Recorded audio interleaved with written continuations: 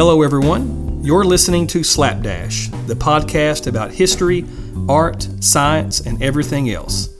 We're your hosts, Jason Creekmore and Shannon Deaton. Welcome to the show. In today's episode, we are going to discuss the history of impossible odds. Across from me is a man who won the lottery, got struck by lightning, and found 2 four-leaf clovers all on the same day. Shannon Deaton, how are you? I'm doing great, man. I'm the luckiest man alive. One in a trillion. Sure. Hey, we may have some similar odds. We do, for sure. In regard to 1 in a trillion here in a little while. So, Shannon, this is a milestone for us. This is our 40th episode. We started way back about the middle of last September. Yeah. So this is 40 consecutive Mondays that we have not missed any. And that's through the birth of children, purchasing of homes, a pandemic. Yeah. Doesn't matter. Christmas. We're not slowing down, man. That's right. We're 40 strong. That's right. This is our 40th episode. 40 weeks. That's awesome. That's right.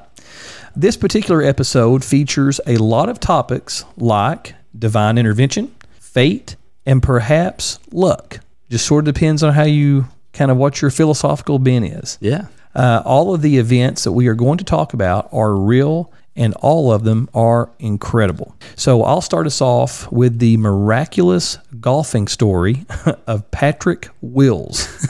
All right. Okay. Let's hear a golfing story. That's right. Shannon, are you familiar with the golfing term a hole-in-one? Oh, sure. Right. Yeah. Okay. So typically those happen like on par threes. It's a little bit shorter holes where someone will hit it, and then sure enough, on the first shot, right from the tee, it goes straight into the cup. Right. And it doesn't matter how skilled you are. It's nigh impossible. Playing a hole in one. Yeah. Yeah. I mean, you can't really aim it. It's just so far away. Sometimes you can't even see it. Yeah. So there are people that might play for 10 years, maybe. Right. And, play regularly and get maybe a hole-in-one. Just one. Yeah. Ever. I know very few people that have ever gotten more than one after decades. And we're not talking putt-putt golf. No, this is like actual professional golf. That's right. Golf. Right. Okay. Because I struggle with putt-putt golf. A hole-in-one is kind of a rare occurrence for me. I got really good at the Nintendo Wii. Oh, sure. The Wii golf. Yeah, I got pretty good at that. But I never did what Patrick Wills did on this particular day. Let's hear it. So Patrick Wills was an amateur golfer, and in 2015, Wills made not 1, not 2, but 3 hole-in-ones in a single round of golf. My gosh, unheard of. Unheard of. I've never heard of anything like that in my entire life.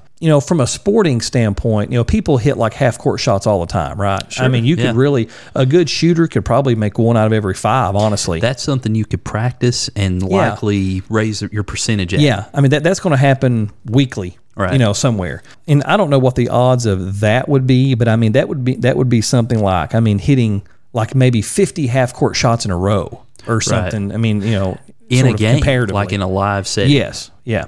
So Wills accomplished this feat at the Laurel Hill Golf Club in Virginia, and statisticians calculated that hitting 3 hole-in-ones in a single round of golf was more than 1 in 1 trillion.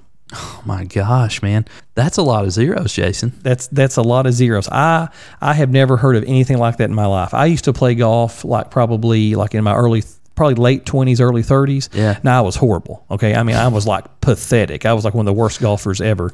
But the closest I ever came to a hole-in-one was probably 4 or 5 feet. Man, you're way better than me. So you're talking in terms of actually getting the ball close to the hole. Yeah. I've played golf a couple times, and I'm lucky to even just make connection with it. I'm a terrible golfer. Oh, gosh, I am too. And I mean, but no matter how good you are, I mean, you could talk about any golfer you want, Arnold Palmer, Tiger Woods, it doesn't matter. Yeah. None of them have done that. No, that's the best that's ever lived on the planet, to play golf. Right. And so, that was remarkable. And that was Patrick Wills, 3 hole-in-ones in a single round of golf in 2015. That's incredible. So up next in the history of impossible odds, we have something that occurred in a casino once upon a time. And Jason, casinos are sort of stacked against you anyway, right? That's what I've heard. I've never been to a casino. Yeah. I've watched a lot of them on movies, and they all seem a little shady. All those movie casinos, man. Yeah, I've not been to a real casino either. I don't know if I'm qualified to speak on the subject. Maybe they're just easy money. No, I would be scared just to walk into one, to be honest. I feel like I'm breaking the law by just entering it, I think every action movie has at least one casino scene, and nothing good ever happens in the casino. Right. Nobody goes in and just, eats pancakes and leaves. Right. It's always something crazy. So the Casino de Monte Carlo in Monaco has been one of the most famous gambling destinations in the world for over 150 years. And if I'm being honest, that predates how long I thought casinos even existed. Right. 150 years? That's quite a while. That's a while. So in August 1913, visitors to the casino noticed a strange pattern on one of the roulette tables. Are you familiar with what a roulette table is? I am. On the roulette table, obviously they have red, they have black. There's one space that's green even. But on this particular day, the ball, they must have been in the Twilight Zone, kept landing on black over and over and over. They were adamant that the wheel would someday deliver a red number. That's what the gamblers kept saying. Surely to goodness, it's going to land on red. So a lot of people eventually showed up to this roulette wheel, and they started placing heavy money on red, because you have this feeling in your gut that the universe has to correct itself. It's bound to happen, right? At some point.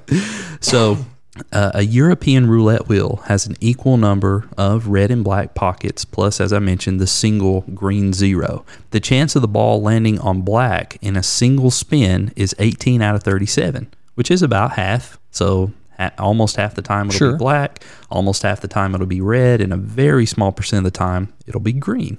So in Monte Carlo that night, the ball landed on black a total of 26 times in a row, the longest streak of a single color ever recorded, with odds exceeding 137 million to 1. And I know that 26 doesn't seem like a whole lot, but it's, I guess, the statistical equivalent of like flipping a quarter. Yeah, pretty much. Yeah. And it comes up to be heads 26 times. And after every flip, people place a bet, tails, right. 26 times in a row without fail. I mean, that makes sense because, when you apply stats to that, so like, what are the odds of flipping a quarter and landing on heads? Okay, so it's 50%, right? Right. So what are the odds of flipping a quarter twice and it landing on heads twice? Right. So then it's 0.5 times 0.5. Sure. So it's 0.25. Yeah. So it's like 1 out of every 4 times you flip it twice. So when you start doing that, however many times you use 20-something times, the number gets astronomical. It does. It just keeps raising and raising.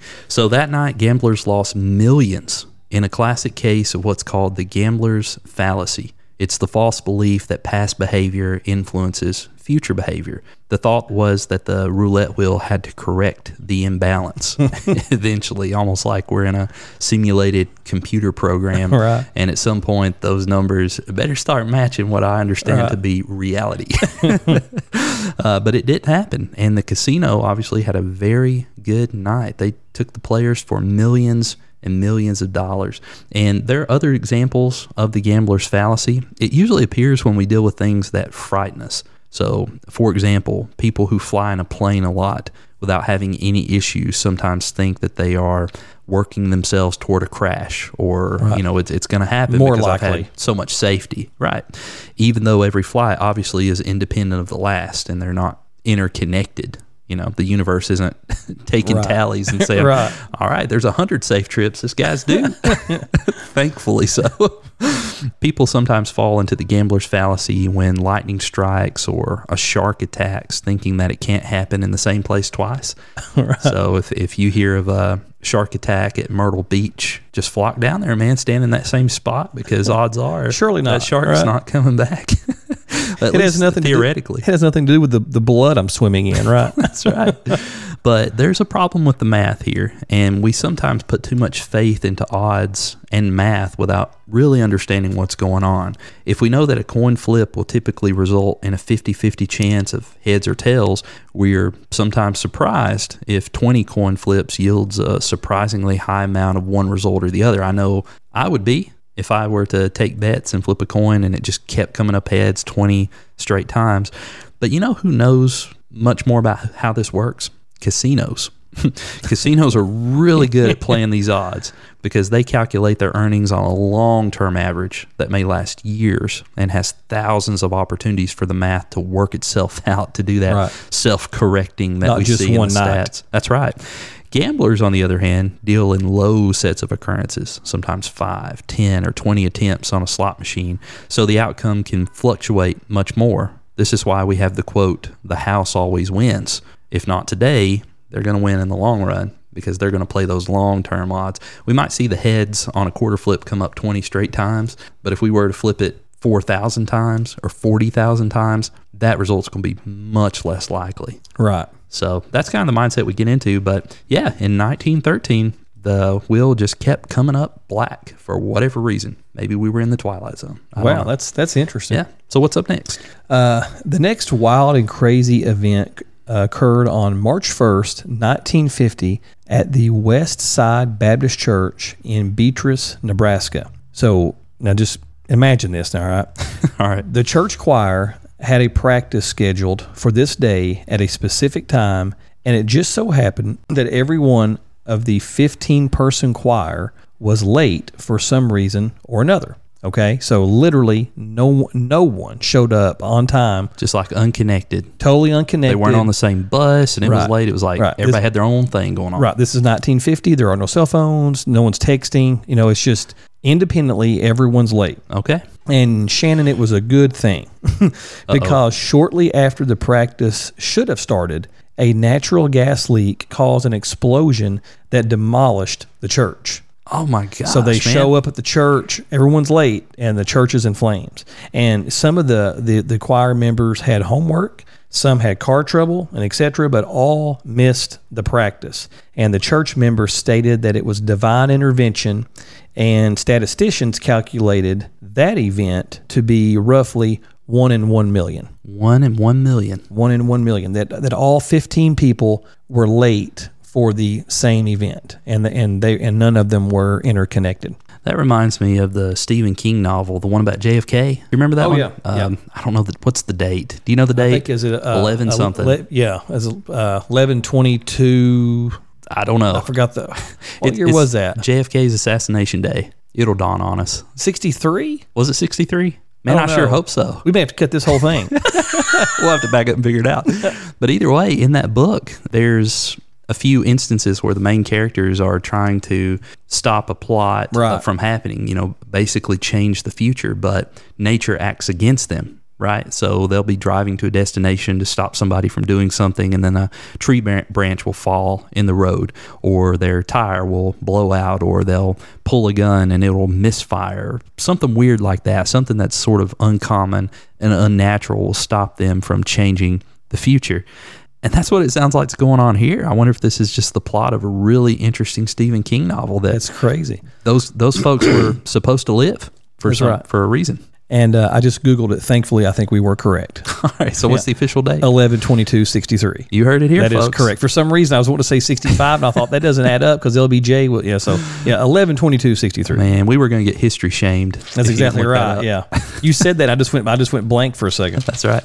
That's a really interesting story, though. Yeah. So just independent occurrences they didn't show Yeah. up, and I mean, so you can imagine the first person to show up, and then the fire's going, then like person number 2 and person number 3, and I'm sure by person 15, they're like, "What happened?" And Yeah. and everyone's like, "I have no idea. I don't know what happened." yeah, wild.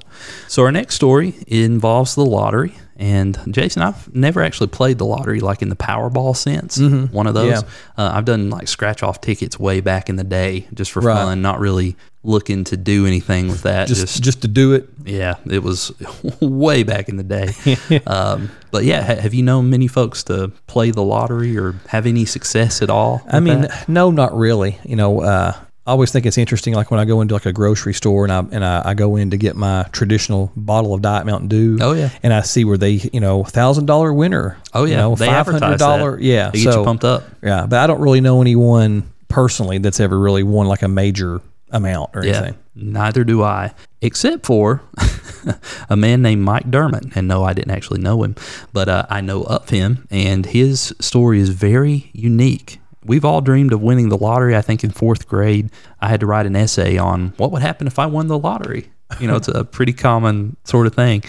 But not many people dream of winning it twice. That's always something that, you think you win the lottery, you get rich, you go out, you do all the wildest things, buy the houses, buy the cars, pay off your student loans, whatever. Wild things, Jason. But you never think about a second round of winning the lottery. My mind never really goes that far. But in June 2002, an electrician named Mike McDermott won $246,724 on the UK National Lottery after correctly choosing 5 numbers and the bonus ball. And he played these numbers, I think they said, for about 30 years. Wow. The same numbers, time after time after time. Now, that's awesome. Right. Good for him. Congratulations. Congratulations. Man. Fast forward 4 months later to October. He's still playing. He's still playing the same numbers. In fact, he didn't change the numbers. And something incredible happened. Jason, he won again. 4 months later. The same numbers? The same exact numbers. So what are the odds in that? They're probably still trying to figure that up, aren't they? Yeah. Mathematicians are still trying to figure this out, but it's somewhere to the tune of 1 in 5.4 trillion. Oh my gosh. That this could happen. And that's trillion with the T. Right. And a lot of zeros. Man, so many zeros on a trillion. 5 trillion, in fact. But he didn't just win. He, as we said, he matched the exact same 5 numbers and bonus ball that he had in June of the same year, having continued to play the numbers out of habit. He thought, why mess with a good thing? I won the lottery with these numbers. Guess he was right. He picked up another $153,687, taking his total winnings to $400,411. He put the money towards buying a house on an island, which he moved into with his wife immediately after the second win. So, as we said, the odds of Mike winning twice with the same numbers were over 5 trillion to 1. With odds like that, do you think these 2 wins kept him from ever playing the lottery again? Why would it? Of course not. Roll that dice. Here's his statement. Mike said, "People say that good things come in threes, so I will definitely be keeping my numbers. I now believe that anything is possible."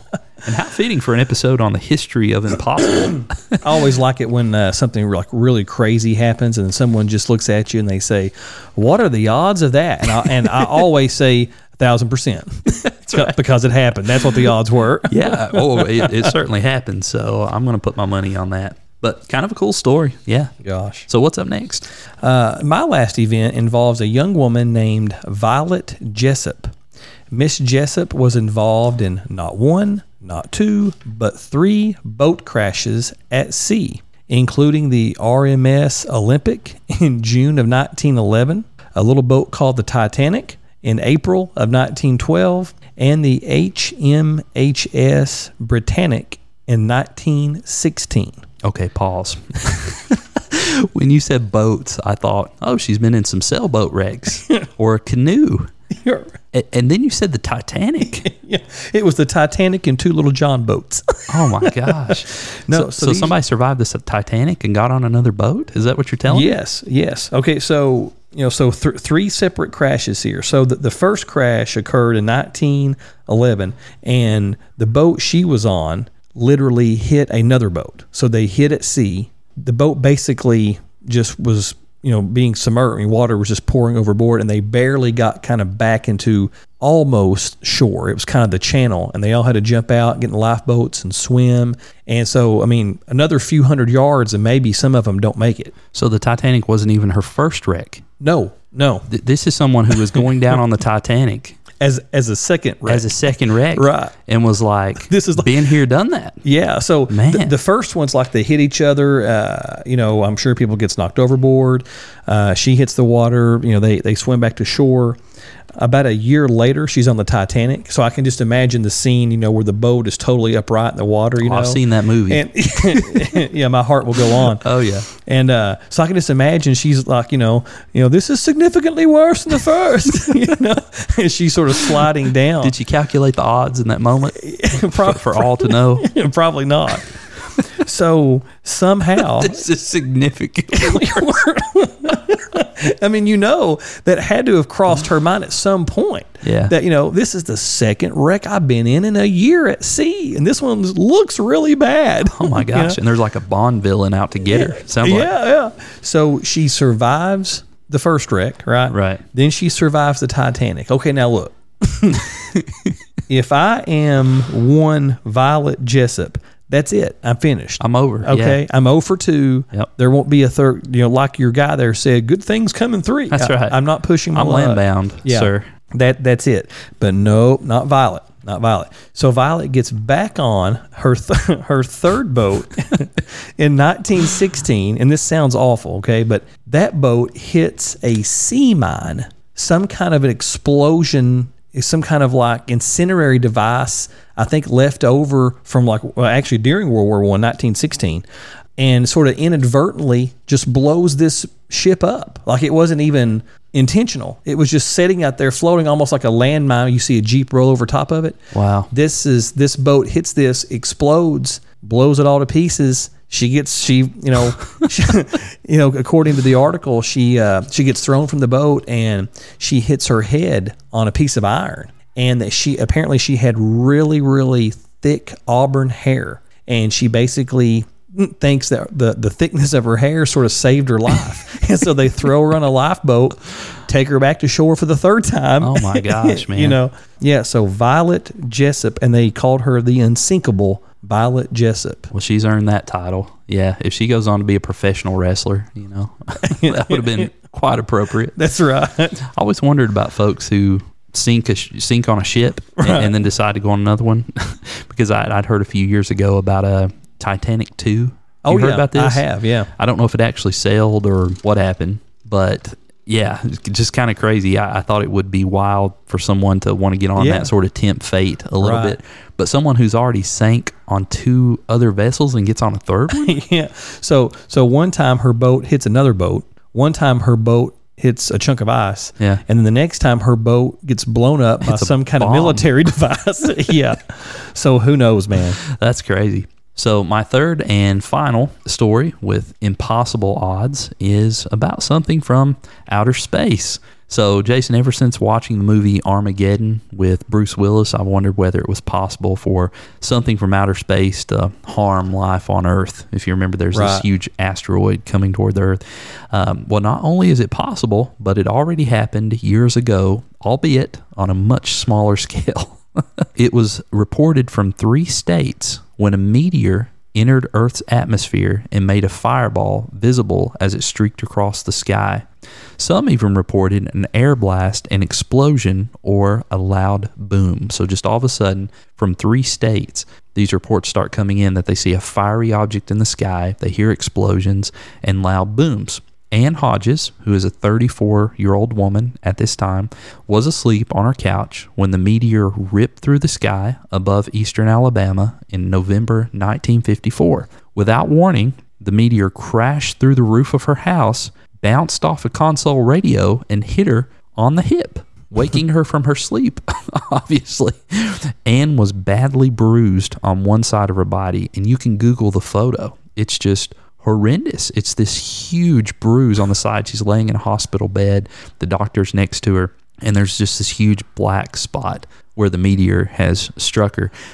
But after this, she was still able to walk. So since the meteor had actually landed on the Earth, its status was upgraded from a meteor to a meteorite, if you ever wondered the difference. The meteorite was confiscated by the police, who then turned it over to the U.S. Air Force. And I thought they would turn it over to the Men in Black. And maybe they did. I don't know. Yeah. Look into this little silver device here. Right. You won't remember a thing. That's right. The woman and her landlord entered into a legal battle concerning who should have ownership of the meteorite, because she was renting the space where the meteorite landed. The 2 parties eventually settled, with Ann agreeing to pay $500 to keep the meteorite. And I believe at the time there were offers for much more than this going around, that people were willing to pay to have this thing from outer space. When the rock was finally returned to Ann almost a year later, after she purchased it, and remember it was in possession of the military, public attention around the event had diminished, because at the time when it happened a year before, it was newsworthy everywhere. It spread across the entire world. But whenever a year passed and she finally got the meteorite given back to her, she tried to sell it, and apparently she wasn't able to, because all the attention around it had sort of subsided by that point, but she had this rock and it came from outer space. She eventually donated it to the Alabama Museum of Natural History in 1956. And interestingly, the day after the fall, a local farmer named Julius McKinney found the second largest fragment of the meteorite. So I guess it had split into different chunks, and hers weighed somewhere around 8 pounds. I think Julius McKinney's weighed somewhere around 3 pounds, and it was purchased for the Smithsonian Institute, the one that was found by McKinney, the farmer. The McKinney family were able to purchase a new car and a new house with the money earned from selling the fragment. So this is the second largest one, and they got enough money to buy a house and a car. Wow. Meanwhile, probably the most famous one in existence, the 8-pound one that struck Ann Hodges, was donated to a museum. She couldn't sell it, and she paid $500 for it. So the net worth of all that was a bruised hip, and she was out $500. So she's just on the couch. I'm just want to make sure I'm interpreting this correctly. That would be correct. And there's a space rock. Yep. That's flying through space, thousands of miles an hour, I guess, whatever. It decides to enter Earth's atmosphere, and it seeks out her hip. Seeks out. That's right. And go through a roof. It's on a mission. And hits her. Hits like a radio next to her, and then bounces off the radio and strikes her. Wow. It's great. Anne remains the only person in history, at least proven. There's some documents from the 1600s where someone else claimed to have been hit by a meteorite, but man, it's the 1600s. Wow. It's hard to say for sure. But in the 1950s, yeah, Anne is the only person in history to have experienced a confirmed meteorite strike. Unbelievably, she suffered no major injuries except the large bruise, and was hospitalized only as a precaution. They said, you know what? You've been struck by a giant space rock. You might as well check in, get your blood pressure checked, see what's going on. But yeah, she was more or less fine. Anne was quoted as saying, quote, "I feel like the meteorite is mine. I think God intended it for me. After all, it hit me." End quote. It's hard to argue with that. I'd have to agree with her. Yeah, pretty straightforward. So, Jason, we have a few honorable mentions, things that we didn't discuss in detail, but things that nevertheless are impossible odds, just strange things that have happened throughout history. The first one is in regard to someone who has been dubbed the human lightning rod. And we joked about this one whenever you started the episode, but a man named Roy Sullivan, who was a national park ranger, was struck by lightning 7 times. Over the years, Roy developed a fear of death, rightfully so, and came to believe that an otherworldly force was out to destroy him. Maybe.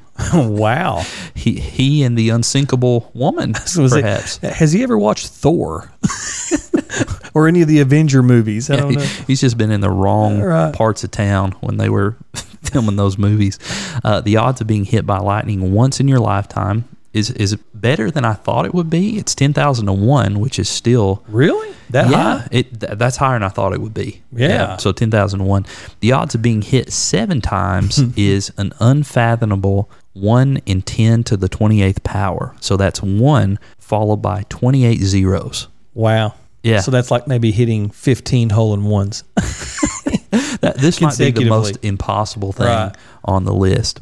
A second honorable mention is the man who survived 2 atomic bombs.